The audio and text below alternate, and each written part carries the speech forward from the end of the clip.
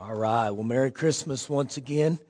I think some of the best things we can have as human beings is traditions around Christmas that center around great memories, but also first and foremost, our Lord and Savior Jesus. So I've had a couple in the church, 2 or 3 that I've asked to come and share. Would you guys make your way up here, you ones? And I just want you guys to understand, every one of us in here, that we need to have Christmas traditions that are centered around Christ and centered around the things of God. And so I'm going to actually let these guys share just for a little bit here what's on their heart. Come on, I'm going to go ahead and let you start. This is Matt Robinson. Matt, you can go ahead and begin. Just whatever's on your heart. I grew up in Abilene, just down the road from here. And my parents and grandparents were all Christians. I grew up in a home that was marked by a reverence for the Lord and a commitment to do the things of Christ.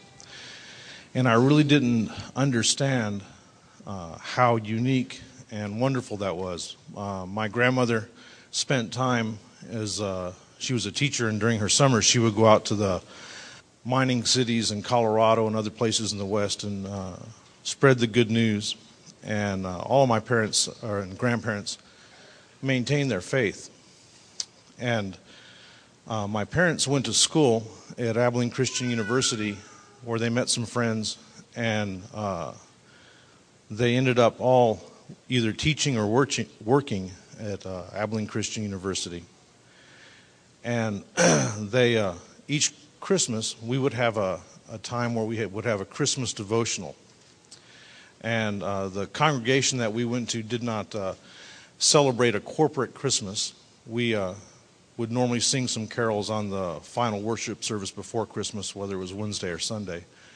But my parents and their best friends, the Harpers and the Thompsons, we would gather together on the final Wednesday before Christmas, and we would have a party, and where we would eat a meal together and have a devotional time, and then exchange gifts. And this was just the normal way things happened in my family. And I never realized growing up how special it was that these 3 families would gather together and devote an evening to fellowship and worship. As a little, very small child, I really looked forward to the present part. And many times we children would request, let's move the present to the beginning.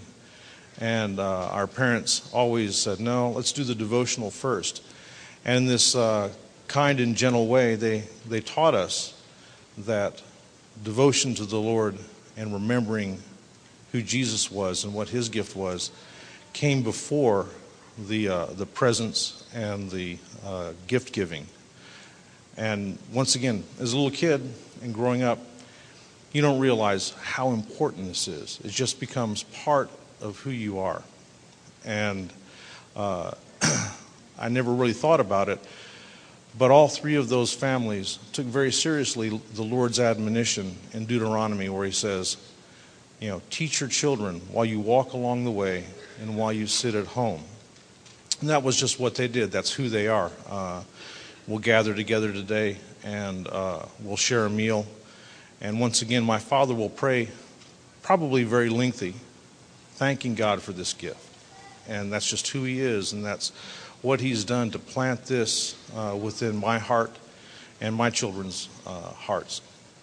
And as parents, we are gifted and authorized and empowered by the Lord to take these kind of actions, whether it's at Christmas or at other times, to show your children, show those around you who we are and why God is important and how we make him the center of our life. And at this time of year, it's an easier time because we all take a pause and remember Christ and who he was and what he did. Amen. Amen. Amen. Now, just a thought with what he said as far as they took time to recognize Jesus first. So I encourage you. Go ahead, Jane. This is Jane and Bob Worth. Thank you. Mine's not quite as eloquent as Matt's, but Bob reminded me this morning of a tradition, and it was when I got up. Of course, he got up at 5:45. I did not get up at 5:45. But when I got up, he had all the Christmas lights on. He had the fire going, just like I did when the boys were little. Just he and I did it, though, by ourselves.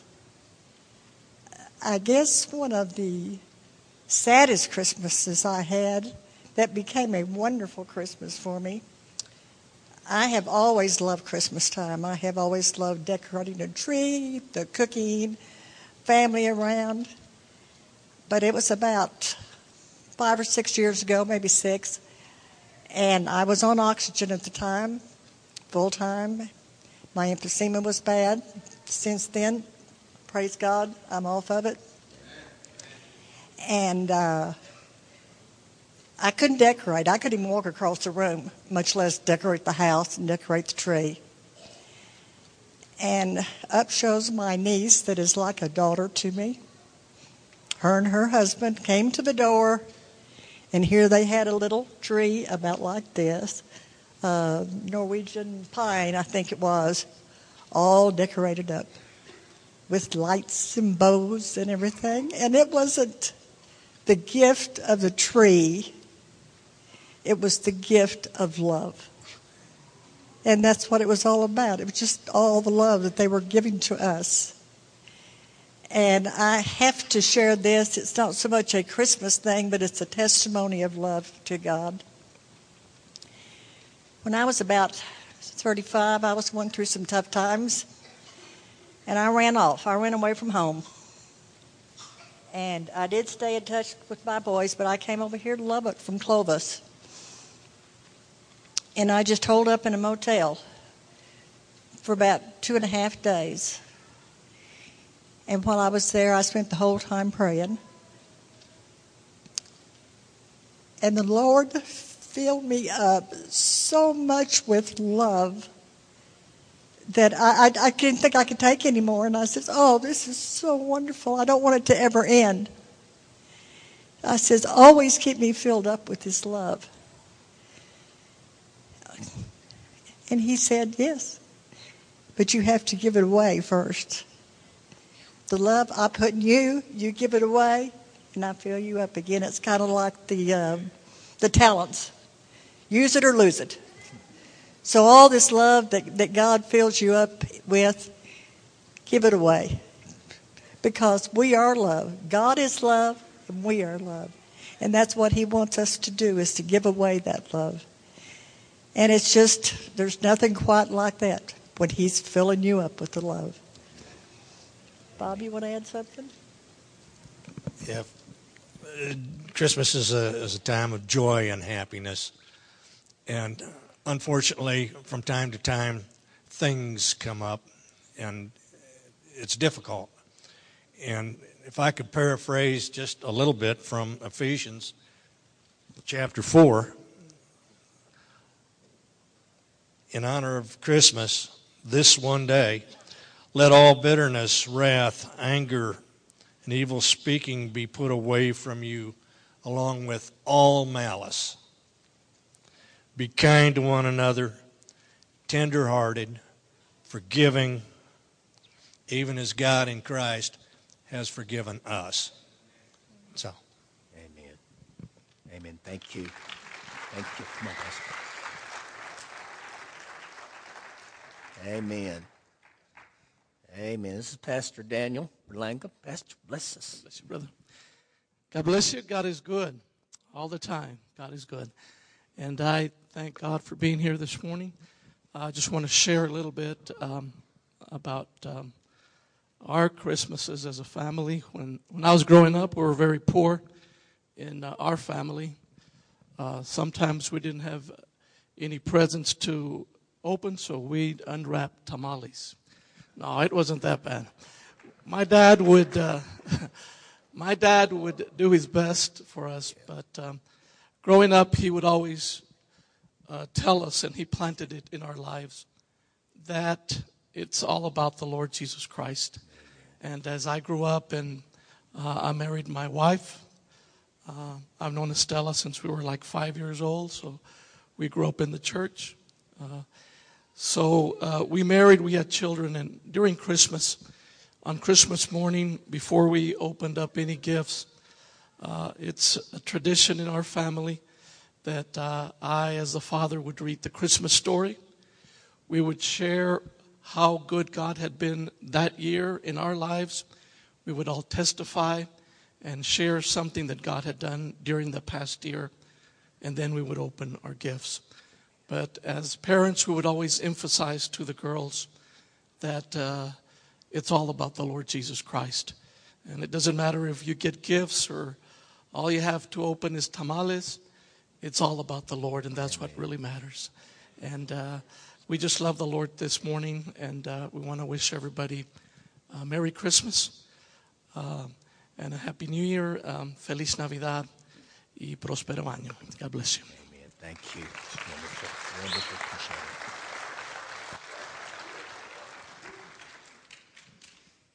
We actually started a Christmas tradition a couple of years ago, and it starts the day after Thanksgiving. And there's a link for every day up until the day of Christmas. And what we do in the evenings is we sit down as a family, we turn everything off, and after the kids fight over who's going to read, then we have our reading. And I want you to be a part of our tradition this morning, and we're going to let the kids go ahead and start it. For God so loved the world, he gave his one and only Son, so that everyone who believes in him should not perish but have eternal life. God did not send his Son into the world to commend it, but to save it.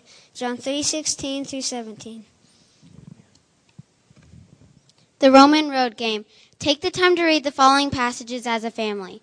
Romans 3:23, all have sinned. Romans 6:23, the wages of sin.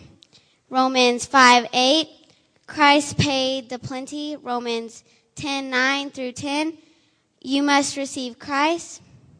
If you've never asked Jesus to be the Lord and Savior of your life and to pay the price of death in your sins, then why not pray a simple prayer to receive the gift of eternal life? Let's pray.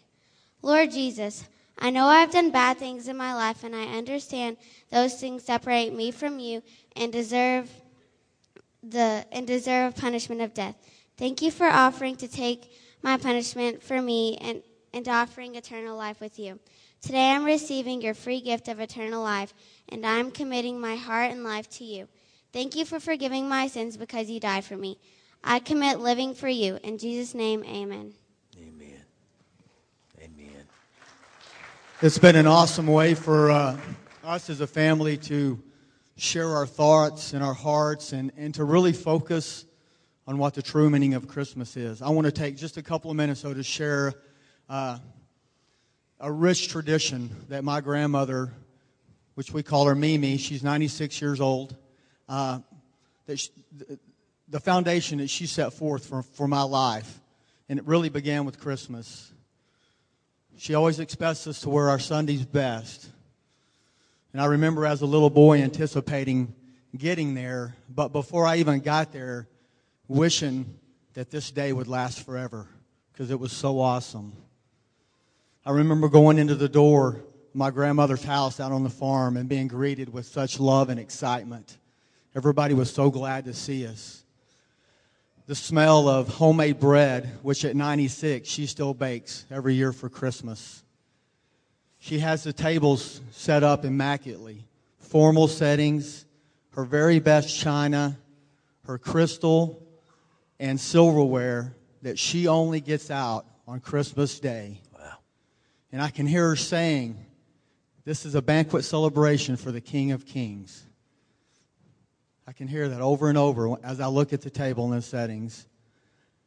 A day of dominoes, games, and fellowship. As the evening begins to set, we all gather in the living room as a family. Off go the kids, birth through high school. They go in to change into their costumes so that we can reenact the birth of Christ in front of the whole family. With my aunt reading from the Bible and my cousin playing the piano, right there in the living room, we reenact the birth of Christ. After that, we take the time to sing and worship and praise to our King. And we take the time to go around the room and tell what we are thankful for. And it's been such a blessing to me to get to be a part of that tradition. We do have a small time for presents and gifts, but my grandmother's always limited the spending on the gifts to $10 to $20 because she always wanted the focus to be on Christ and not on gifts. And I remember when I was a little boy, it was time to go. I would go outside and I would look at the sky and I would gaze at the sky and think, which star is going to lead me to Christ? And I realized 17 years ago in my own life that my Mimi was my star. Parents, grandparents, brothers and sisters, we need to be the star that leads people to Christ in our family. Thank you and God bless. Amen.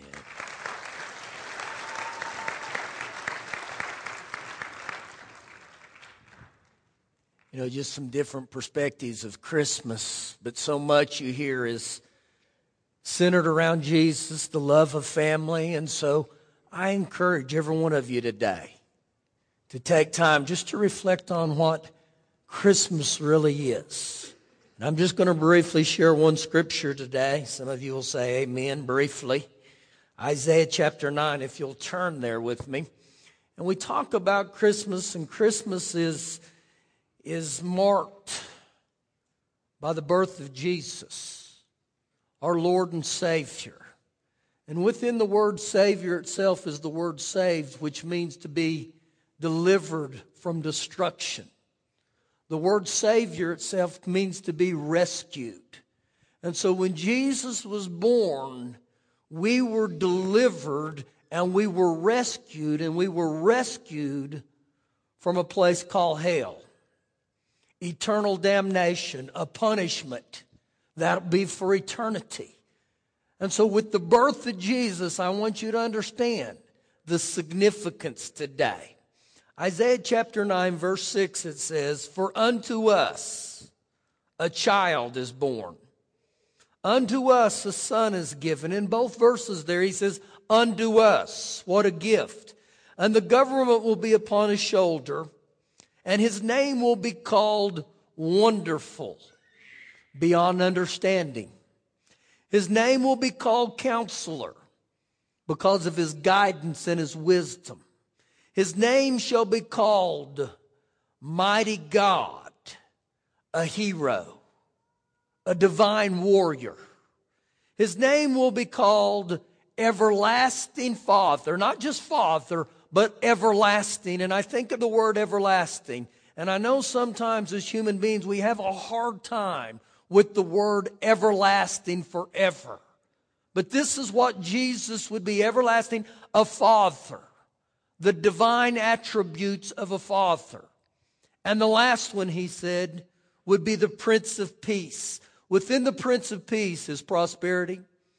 Was the word happiness, is the word fulfillment. And I end here in verse 7.